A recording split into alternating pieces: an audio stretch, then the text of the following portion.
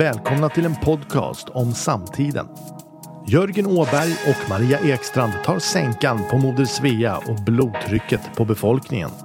Däremellan kartlägger de både virus och bakterier ur ett demokratiskt perspektiv. Lyssna till Moder Svea, kropp och själ. En podcast om samtiden.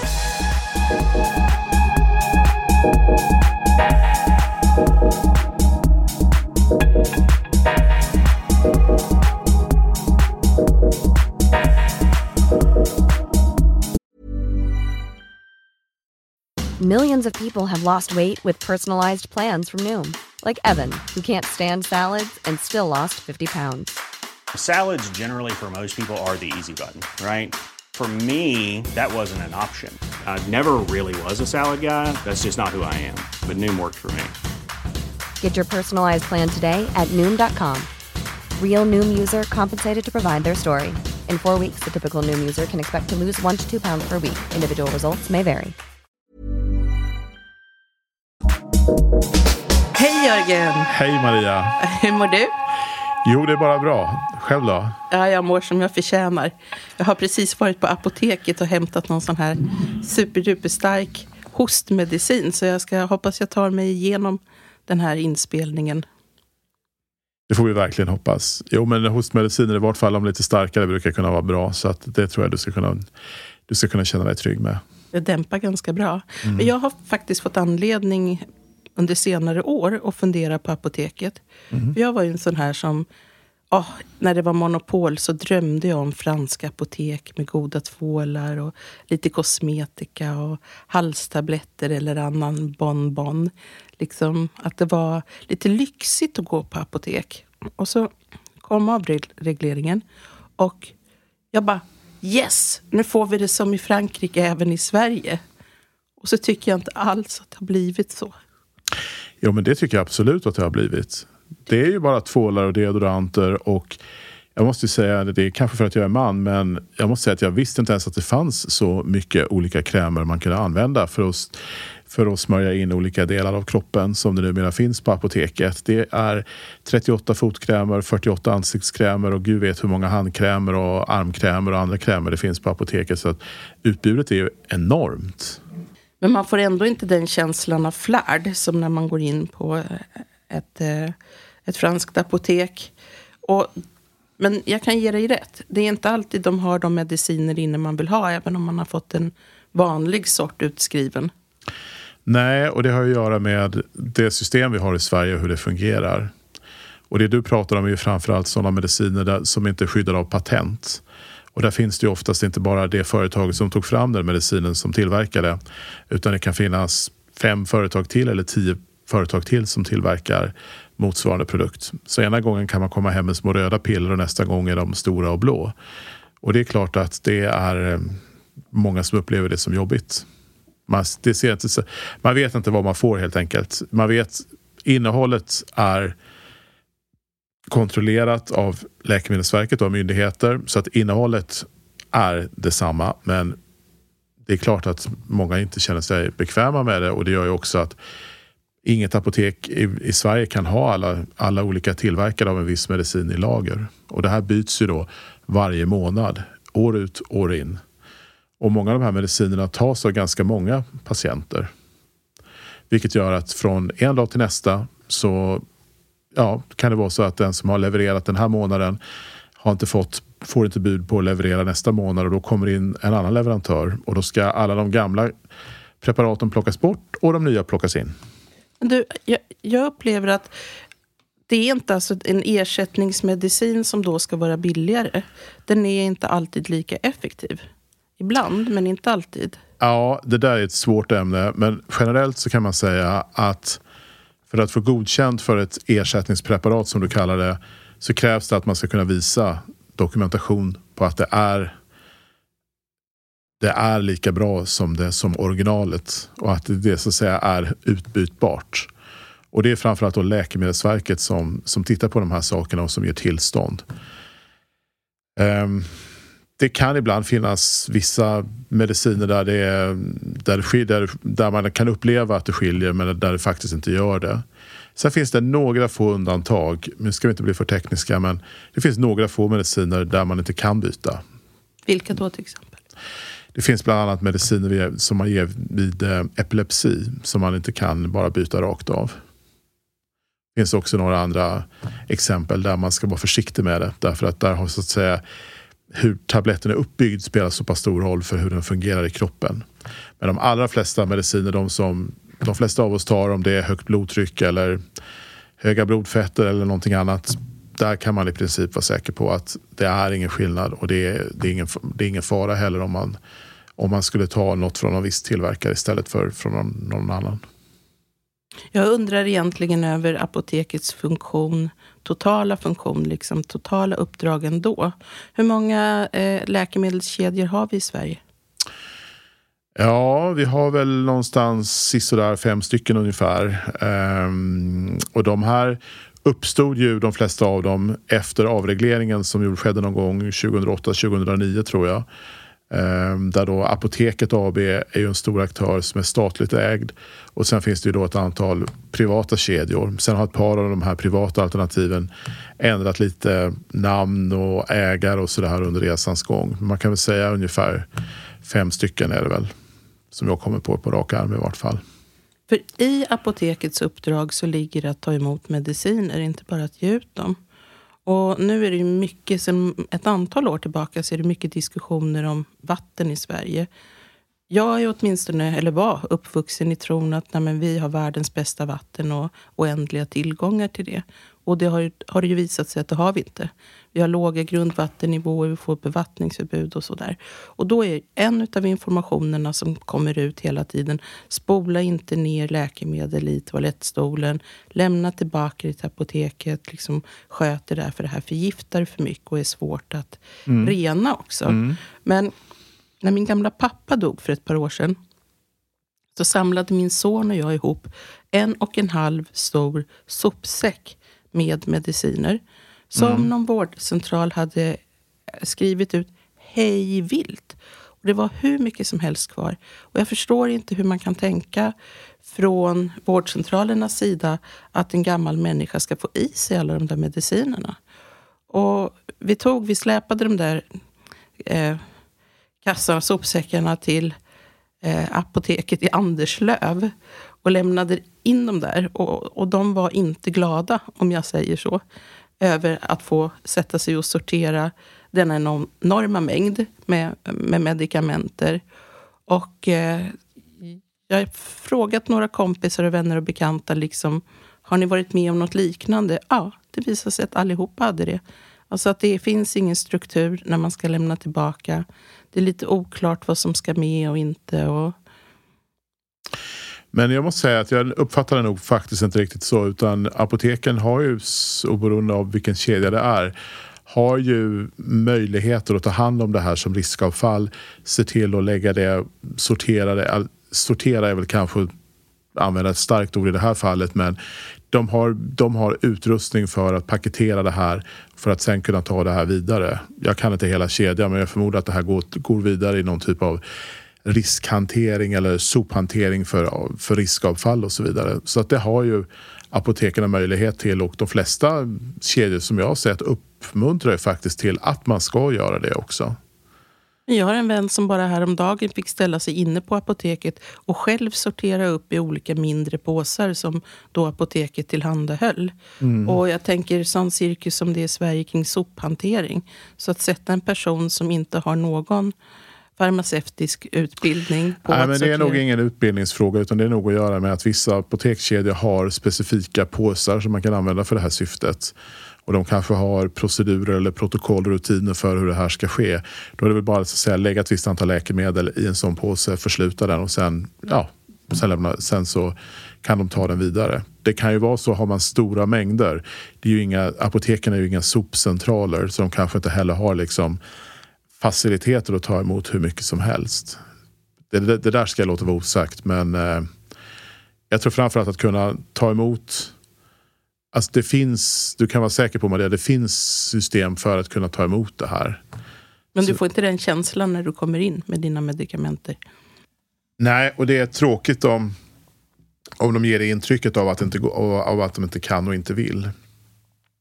Sen tror jag säkert att man kan också kolla, jag vet inte, varje kommun har ju tror jag en plan för det här med hur man tar sig an den här typen av avfall. Jag vet inte om det finns andra möjligheter att göra sig av med de här produkterna också. Jag har inte hört. Den informationen har inte nått mig.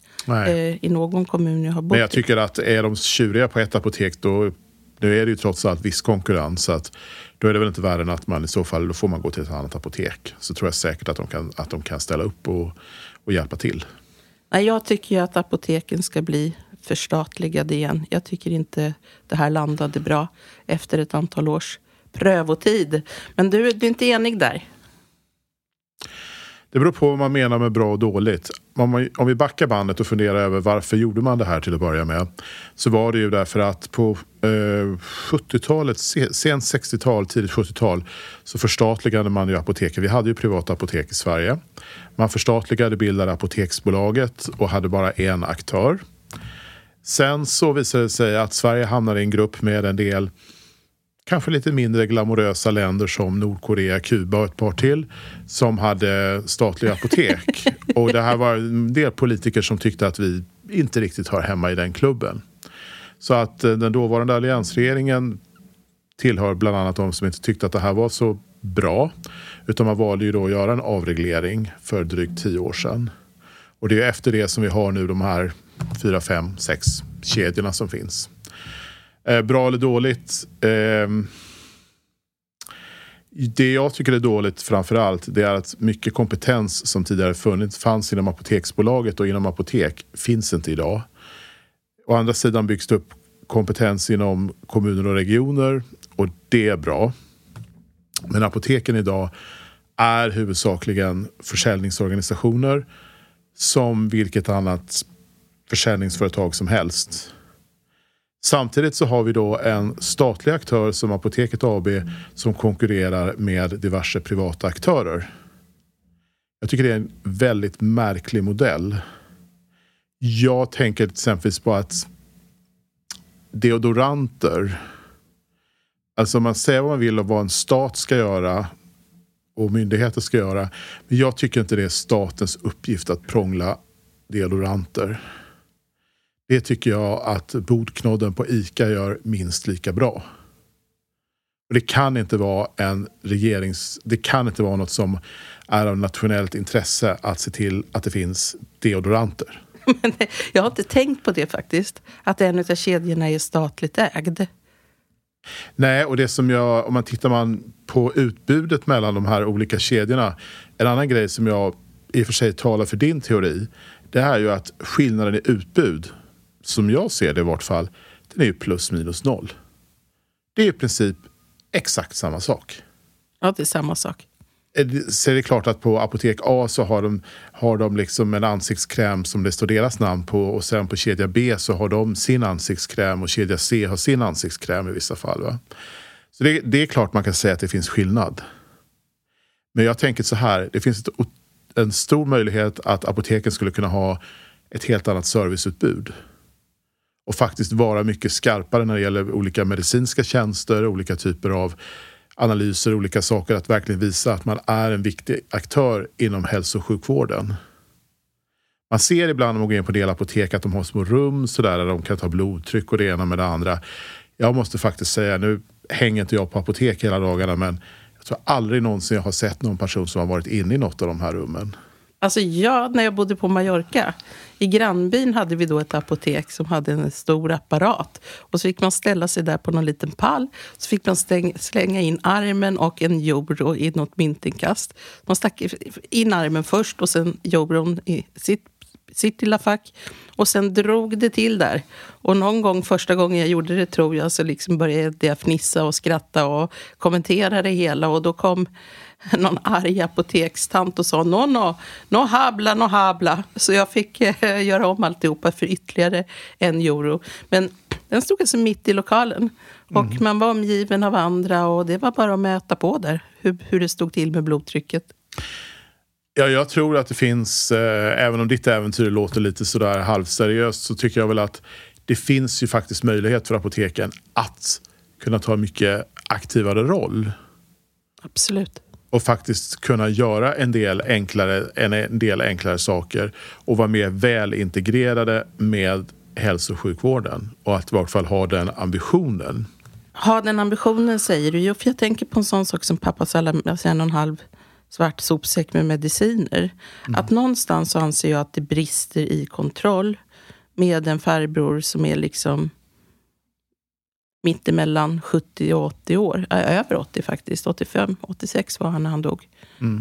Någonstans så är det brister i ansvar i den här kedjan av hur mycket man skriver ut och hur man sen är villig att ta hand om det. Där kommer in på en annan sak som ju kanske mer har att göra med hur hälso- och sjukvården är strukturerad och vem som har ansvar för vem hade egentligen ansvaret för din pappa? Är det den läkaren som var i primärvården? Han kanske också träffade ett antal läkare på sjukhuset nu och då. Och på något vis blir det väldigt många inblandade. Det finns ju idag möjlighet för läkare när de skriver ut att gå in och titta i en läkemedelsförteckning och se vad har patienten fått tidigare, vad står patienten på och så vidare. En del läkare gör det, en del läkare gör inte det. Men återigen, vem har ansvaret? Och är inte detta politiska beslut, eller hur? I slutändan. Jag vet inte om det är ett politiskt beslut egentligen, men det är väl man kan tycka med dagens teknologi att det borde finnas möjligheter att samla information på ett och samma sätt. Det är ju någonting som Sveriges region har kämpat med, för många har haft olika journalsystem. Alla har inte varit fullt digitaliserade och sen när de har digitaliserat så har de digitaliserat med olika system. Och en del av de här systemen pratar inte med varandra. Sen har vi även sjukvård som utförs till exempel i kommunal regi när det gäller hemsjukvård och så vidare. Det är någon annan som utför den än exempelvis regionerna, och sen har de olika system och de systemen pratar inte alltid med varann. Jag är själv fascinerad och har sett under senare år något som jag aldrig trodde jag skulle få se i sjukvården när jag har sett exempelvis när jag har varit med min mamma. Och det är att jag har sett att det används faxmaskiner. Nej. De har jag inte sett sedan sent 80-tal. Nej, för mig var det nog tidigt 90-tal. Men alltså, det faxas information. Jag ska inte säga att det faxas recept nödvändigtvis, för det görs inte idag. Utan det är i princip allting elektroniskt. Men informationsteknologin har ju fortfarande en bra bit att gå inom hälso- och sjukvården. Innan man liksom kan dela information och ta del av information. Och det är kanske något vi kan komma tillbaka till och prata om en annan gång. För det är inte bara här vi pratar om det, utan när det gäller hälso- och sjukvård och medicin, utan samhället i stort. Det vill säga, hur kan olika myndigheter och olika aktörer dela med sig av information för att säkerställa att till exempel att skattepengar används ordentligt och att man bara får ut saker och ting på ett ställe men inte på flera ställen. Så att jag tänker det där tror jag är någonting som vi kan komma tillbaka och prata om. Det kan vi göra, men jag tycker det låter som du lutar åt mitt håll här med att förstatliga hela faderullan igen. Eller? Ja, jag skulle nog säga så här. Jag tror antingen eller. Antingen, jag tycker som jag har fått idag är lite så här, det är lite svenskt lagom. Antingen gå tillbaka till en statlig struktur, men se till oss och försök säkra upp kunskapen och att det finns en kompetens i det företaget. Alternativt, låt det vara som Kicks. Låt det vara som en enkel drugstore i USA där de har liksom läkemedel någonstans in i hörnet och sen resten allt annat där ute. Och låt det då vara fullständig konkurrens. I det senare fallet så tycker jag inte att staten ska vara involverad i det, utan i så fall så ska staten sälja ut Apoteket AB och helt ta sina händer från det, och sen ska det vara helt i privat verksamhet. Och vad tror du Magdalena Andersson skulle säga om det? Vad tror du hon vill? Magdalena gillar ju Apoteket och andra statliga verk därför att det drar in pengar. Och Apoteket AB är väl en av de verksamheter som ändå har gett ett ganska bra bidrag tillbaka till statskassan. Så att jag tror att hon är säkert nöjd. Men det finns ju olika saker man behöver väga in. Men jag tror säkert att hon är jättenöjd med att det kommer, och det är inte bara apoteket utan det är även Vattenfall, det finns andra olika statliga företag som ger ganska mycket återbäring tillbaka till statskassan. Så kan man även där fundera på, är det statens uppgift att syssla, liksom vad är statens huvuduppgift? Ska staten syssla med deodoranter, med kolkraft, med spritförsäljning och så vidare? Är det liksom i ett modernt land, är det som vi ska ha staten till? Jag tror vi måste se över alltihopa, hela budgeten, hela sättet som Sverige är uppbyggt på. För jag tänker, alltså när jag tänker på apotek och på Magdalena Andersson på samma gång så får jag ångest. Och jag får lust att gå tillbaka till apoteket och plocka ut lite lugnande av något slag. Ångestdämpande. Jag var snudd på förtvivlad när hon presenterade budgeten här för en tid sedan. Alltså så deprimerande. Det var ju satsning på satsning på satsning på de som inte arbetar och på att människor ska kunna vara ännu mer lediga än vad de redan är. Jag menar, familjeveckan i all ära, men det vet man ju när man skaffar barn. Man får ju som förälder gå om lott. Det har funnits somrar när jag inte haft en enda gemensam semesterdag med min man. Därför att först har jag tagit mina veckor med ungarna och sen har han, eller tvärtom. Alltså för att de ska få ett tillräckligt långt sommarlov. Det ingår ju liksom i villkoren med att skaffa barn. Ja, det verkar som att nej, det tänket finns ju överhuvudtaget inte. Och med tanke på att ladorna tidigare var väldigt, väldigt tomma, så kan man ju förvånas över att de nu helt plötsligt är sprängfyllda precis före ett val som kommer nästa år. Det vill säga att nu ska det så att säga kastas ut valfläsk till folket. Och mycket och dyrt. Ja, och att det sker, det tror jag inte, så tror jag alltid det har varit, mer eller mindre. Sen är frågan, det som ger mig möjligen ångest, det är hur vi prioriterar. Som du är inne på, familjevecka. Jag kan ju bara konstatera, som jag läste någon annan skrev, för jag kommer inte ihåg vem det var, men som skrev, kan vi ha en singelvecka också? Nej, men alltså, ska alla människor bara få en vecka till ledigt? Är det inte bättre då i så fall att skapa en ny reform och säga att det är inte 5 veckor utan vi har 6 veckors semester som enligt lag i Sverige eller någonting? Vore inte det mer rätt i så fall att vi gör det? För jag tror att 5 veckors semester kom väl någon gång på 1970-talet, va? Tror det också. Och, det var väl firades. Är det vi vill? Är det vi känner liksom är det viktigaste? Samtidigt så vi vet ju alla att det finns enormt mycket hål att fylla. Vare sig det är sjukvård, det är inom rättsväsende, det är inom olika typer av olika sociala tjänster. Det finns ju egentligen hur mycket som helst att lägga pengar på. Jag tycker synd om våra barn därför att det är de som de och deras barn kommer att få betala för den här nedmonteringen till del utav Sverige och den här budgetfesten nu, miljardpartyt som Magdalena har dragit igång. Men det är som att Sverige liksom aldrig, det har bara blivit på ett visst sätt och sen förändrar sig ingenting av det som skulle behöva förändra sig och istället så öser man på med mer ledighet och mindre jobb som man gör nu. Man kan ju gå över till gängkriminaliteten och det dödliga våldet. Nu har vi haft den här otroligt stora fasansfulla explosionen i Göteborg alldeles nyligen. Och den är ju som vi alla vet oacceptabel. Man beklagar. Man ska knäcka gängen. Ja. Och enligt Ulf Kristersson kommer det ta 20 år. Ja, det kan nog göra det, ser du. Man ska ju etablera nya vanor. Alltså om man nu får till nya hårdare lagar bättre än det som ligger på förslag och det som har reformerats. Jag kan ta ett litet exempel. Att man har liksom skärpt upp i den högre delen utav straffskalan men egentligen inte i den lägre. Och man vet ju från stora liksom reformen i New York till exempel som var en utav, kanske inte den dödligaste staden i världen men en utav dem. Att man fick ner antalet mord och allt möjligt genom att till exempel koncentrera sig på småbrott. Man högg till och med sådana som plankade på tunnelbanan. Och inte sällan så hittade man ju då vapen och andra grejer på dem och så ledde det vidare. Och till sist ända upp till de liksom största fiskarna. Och där har man ju faktiskt fått ordning i New York. Ganska bra.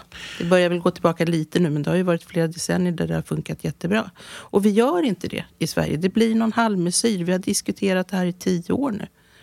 Nej, jag tror det har att göra med att politiskt, som jag uppfattar det, så finns det ingen vilja till förändring. Och justitieminister Morgan Johansson vill ju ofta prata om att det har aldrig varit bättre än under den tid han har suttit som justitieminister, och det finns oändligt mycket poliser och det är oändligt långa straff och allting är så oändligt mycket bättre. Till det skulle jag väl bara vilja säga, det är väl bara att öppna fönstret och titta ut, så ser vi liksom vad som händer. Och jag tror, för det första tycker jag att ha inställningen att det tar 20 år att fixa det här som Ulf Kristersson har, tycker jag är helt grotesk. Alltså jag tror inte, men jag kan förstå honom. För att du ska ju också, nu ska de kriminella börja ändra sitt beteende. Det vill säga de ska lära sig att det är dyrare och kostar och smakar dåligt att använda unga personer att begå diverse olika brott. Och det där kommer ju ta ett tag. Alla var ju jätteförvånade när de hörde talas om Danmark och de här gängkriminella från någon Stockholmsförort som åkte över till Danmark och tyckte att det var en bra idé att börja skjuta varandra där. Det ångrar de nog bittert, eftersom nu sitter de inspärrade de närmaste 20 åren. Och om vi etablerar det i Sverige, då kommer det ta en stund innan den poletten har trillat ner. Men jag vet inte, varför säger han att det ska ta 20 år? Det är hans bedömning, jag vet inte vad den bygger på. Det är möjligt att det kommer att ta väldigt lång tid. Men med tanke på att man inte ens har börjat och inte ens vet vad man ska göra åt problemet. Alltså det är någonstans det här att det här är akut. Det här måste lösas. Det saknas, som jag uppfattar det, fullständigt en vilja till förändring, till förbättring. Och här kommer det inte att funka och hålla på att diskutera huruvida man ska ha straffrabatt eller inte. Det är bara slut på straffrabatter helt enkelt. Man måste någon gång sätta ner foten och sen faktiskt stå för det. Och det tycker jag är oberoende av vilken partifärg man har. Här tycker jag politikerna fullständigt saknar mod och liksom samarbetsvilja, kompetens, förmåga att ta i det här tillsammans, bestämma att det här måste vi gå till botten med. Morgan Johansson, som ju är en mästare på att tillsätta utredningar så fort det händer någonting. Det blir ju bara utredningar och sen utredning på utredning och sen utredning på utredning på utredning. Det händer ju inte speciellt mycket. Det är en sak om man kan bryta trenden, det vill säga att man ändå märker att det går åt rätt håll. Men de flesta undersökningar som jag har läst i vart fall visar ju att pilarna går åt fel håll. Och det första man kan göra i ett sånt läge, tycker jag, det måste vara att se hur kan man i vart fall se till att stoppa blodflödet. Liksom, hur ser man till att det inte blir mer problem? Men inte ens det tycker jag verkar som att det finns någon liksom riktig vilja för, vare sig hos nuvarande regering eller hos oppositionen för den del. Jag tycker att säga att det tar 20 år tycker jag är, även om det är sant, är ju, det visar för mig att då har man ingen som helst uppfattning om hur akut det här är. Nej, jag håller med dig. Men det finns ju många platser att studera. Det är ju inte bara New York.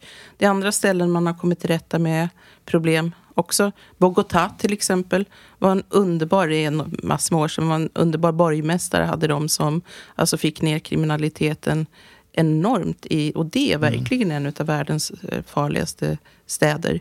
Och det här är ju väl dokumenterat. Det har till och med gått en dokumentär, även om det är en 5, 6, 8 år sedan på SVT, om just den borgmästaren i Bogotá och vad han gjorde.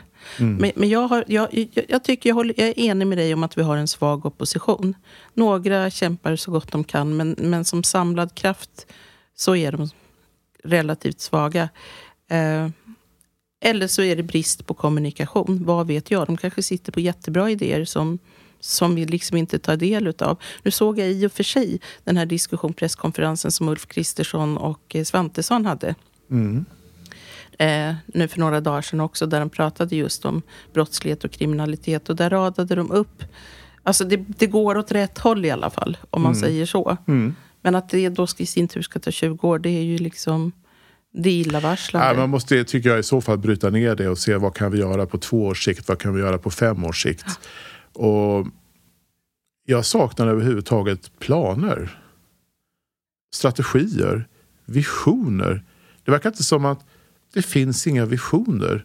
Jag uppfattar det som att ingen vill att det ska bli bättre egentligen. Inte mer än att när det händer något som nu har hänt i Göteborg, till exempel här nyligen med den här sprängningen. Ja, men då är det lite oacceptabelt en dag eller 2.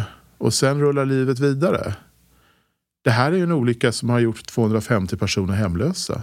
Det är helt otroligt. 250 personer hemlösa. Nu är det inte så att de är hemlösa så. Alltså de har ju, det finns ju försäkringsbolag och det finns socialförvaltning inom Göteborgs stad och annat som kan, så att säga, hjälpa till. Så det är inte så att de här 250 kommer att liksom kampa på Götaplatsen.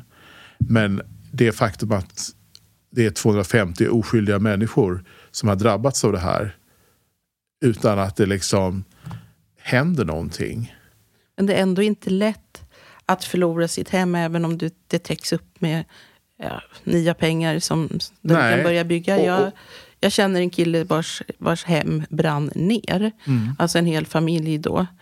Och han sa att det tog ju många år innan han på allvar började sakna vissa saker. Från början så var han ju förtvivlad över familjeklenoder och bilder på deras barn och så. Det kom alldeles med en gång att sörja det. Men efter några år så, alla böcker han hade haft, allting han hade läst, alla minnen i det, så är det inte lättvindigt att förlora ett liv. Nej, och idag, vi vet ju nu att skadorna på de här fastigheterna i Göteborg är tydligen mer omfattande än man först trodde. Jag hörde bland annat en kvinna som intervjuades efter det här som hade hänt, som skulle checka in på ett av de bättre hotellen på Avenyn i Göteborg. Och jag menar, det kanske är så att, eller hon skulle checka in där bort för närmsta natten eller nätterna, men det kanske tar, vad vet jag, flera månader innan hon ens ska flytta tillbaka hem. Va? På något vis, när sånt här händer, ja, men då är allt ljus på det här i typ 2 dagar. Och sen så pratar man inte mer om det.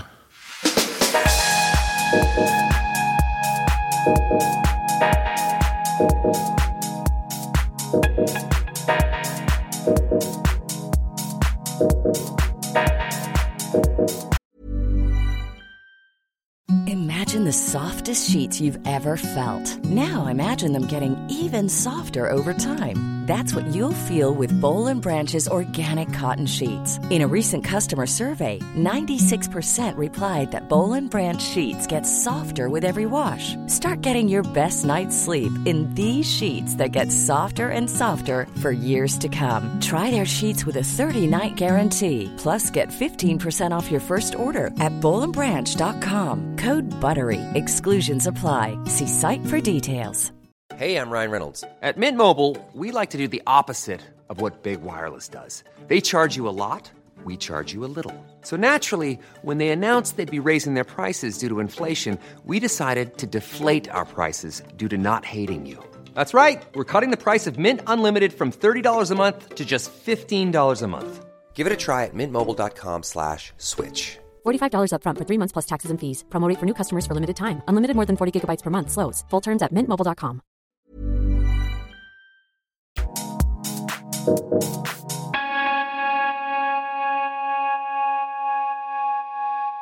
Jag undrar så hur det känns att vara en minister. Stefan eller Damberg eller Morgan eller vem som nu står där och så säger det här är oacceptabelt och hela Sverige står bakom Göteborg.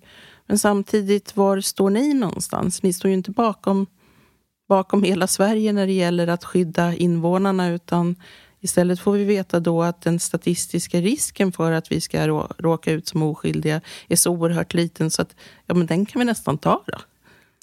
Men det har ju faktiskt varit en hel del fall under senare år när oskyldiga har strukit med. Unga tjejer som har varit ute och gått med sina hundar och med en mitt i natten och annat. Och andra som har blivit beskjutna och så vidare. Så att risken är ju inte noll. Jag funderar på varför accepterar man då, varför säger man att för Medelsvensson är inte risken så stor, underförstått, men för de övriga är risken stor.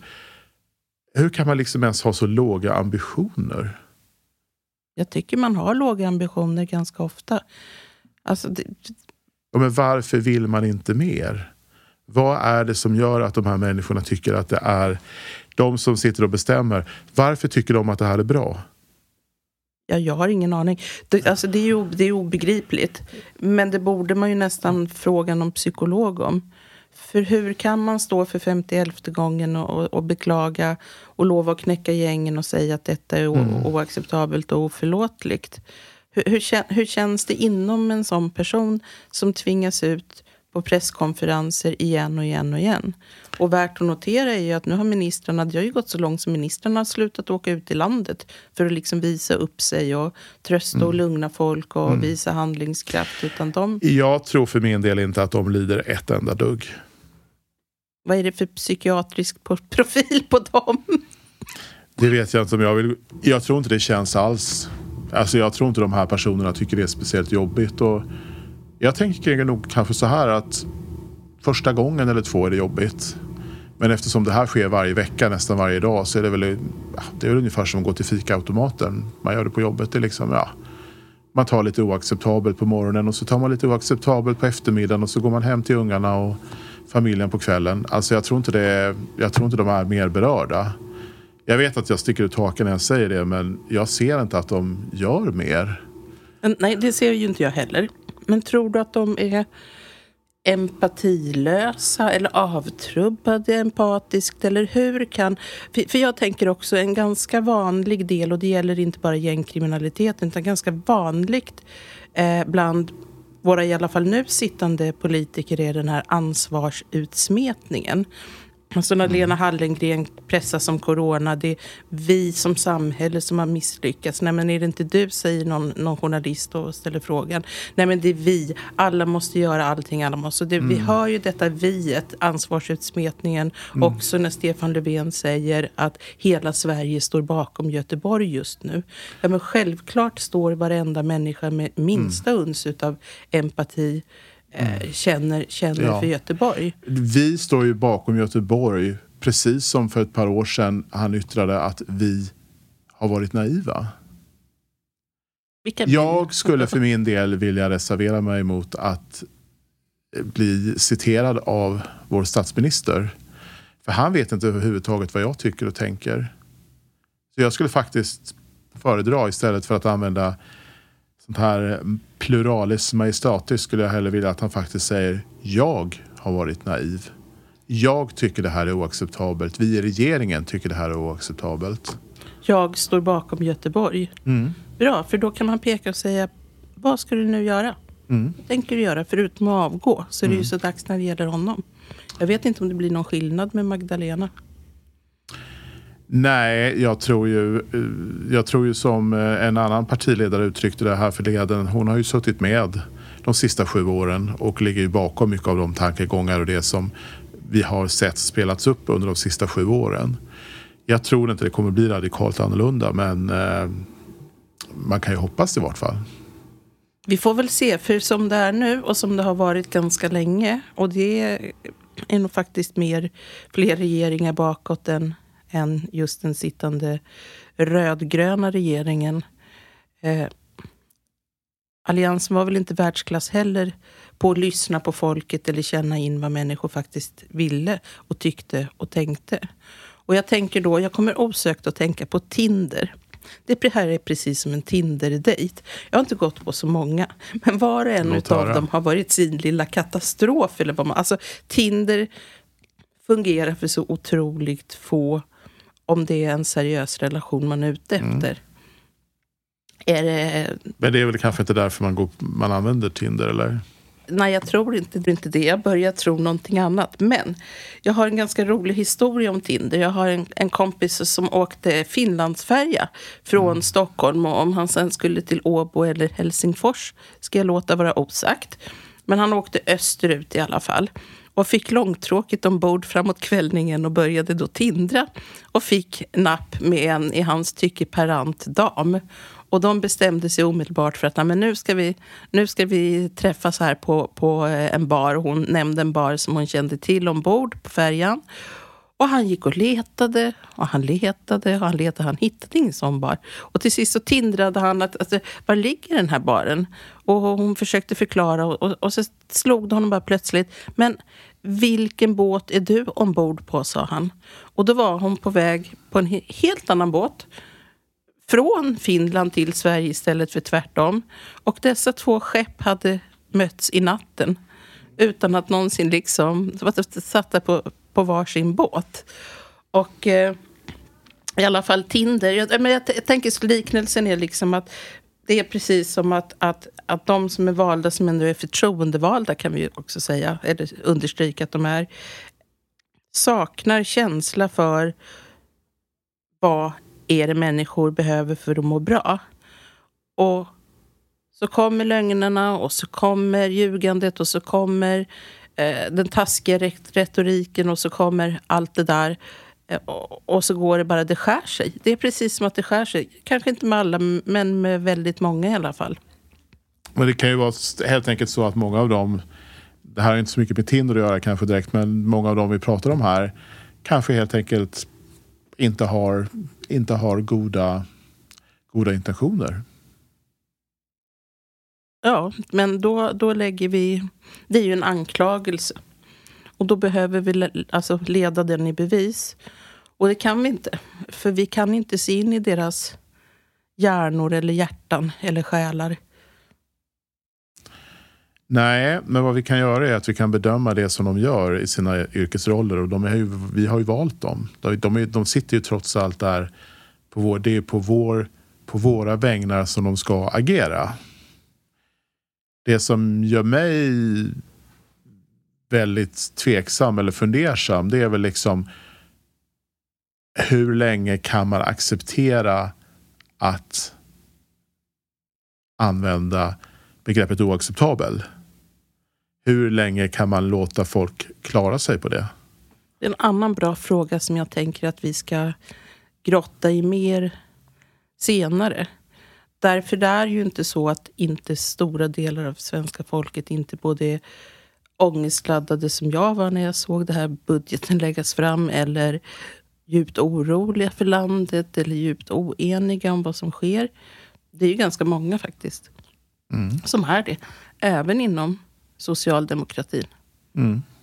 Och likväl det händer ingenting. Eller väldigt lite i alla fall. Nu har man ju börjat backa med vissa saker.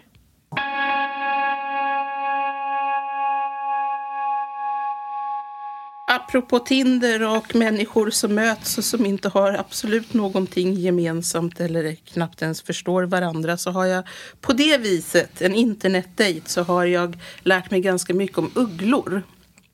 Vet du hur man motionerar en uggla om man har en bunt som man håller på och föder upp och avlar fram? Nej, är det korta svaret. Man har helt enkelt något motsvarande jättelångt hundkoppel. Och så flyger ugglan där mellan trädtoppar och så springer man själv efter allt vad tygen håller för att hålla samma takt som den här ugglan då, som omväxling får vara lite uggla. Och ugglor äter råttor, kycklingar och kaniner. Men de är frysta för att det är förbjudet att ge levande djur. Och alla kycklingar är dessutom manliga. För att de kvinnliga blir ju hönor. Så att de blir inte, i alla fall stryker de inte med som ugglemat. Om än kanske de stryker med av andra skäl. Så har de ju ett ganska elakt utseende. Och det där är uttänkt blicken när de tittar på dig. Du kan nästan bli lite rädd för en uggla. Och den är liksom genomtänkt, för ugglor är då starkt revirkänsliga. De har tydliga revir. Det finns typ 250 ugglearter i världen. Och man kan faktiskt para ugglor, olika arter med varandra. Vissa arter i alla fall. Men då blir de sådana där, vad ska man säga, hybrider. Eller de kan inte reproducera sig vidare. Och så kommer vi då till det intressanta här nu. Att ugglor är i huvudsak monogama. De håller ihop livet ut så länge deras liv varar. Men de kan vara otrogna. Och då blir den andra ugglan faktiskt påtagligt ledsen. Så att uggleuppfödare ser det. Det märks på hela ugglan. Men det tar bara ett år och knappt det. Så har den här ugglepartnern glömt bort otroheten. Och båda är glada och nöjda med varann igen. Vet du vad jag tänkte när människan i fråga, den här uggleuppfödaren, berättade det här? Nej, inte. Då tänkte jag osökt på Annie Lööf. Jag tänkte, ho Annie, vi kommer inte att glömma på 1 år eller på 10. Jag skulle kunna säga ho, men jag skulle också kunna säga att Annie Lööf själv faktiskt här i en intervju för någon vecka sedan sa att det som har hänt de här sista åren bara är en kort parentes. Så att hon kanske är mer uggla än vad vi vet. Ja, okej. Nu får jag andra bilder i huvudet på ugglor av olika slag. Men vi hoppar över dem. Jag tror vi besparar lyssnarna det. Vi gör det. Ja. Tack för idag, Maria. Tack för idag, Jörgen. Tack. Hej då. Hej då.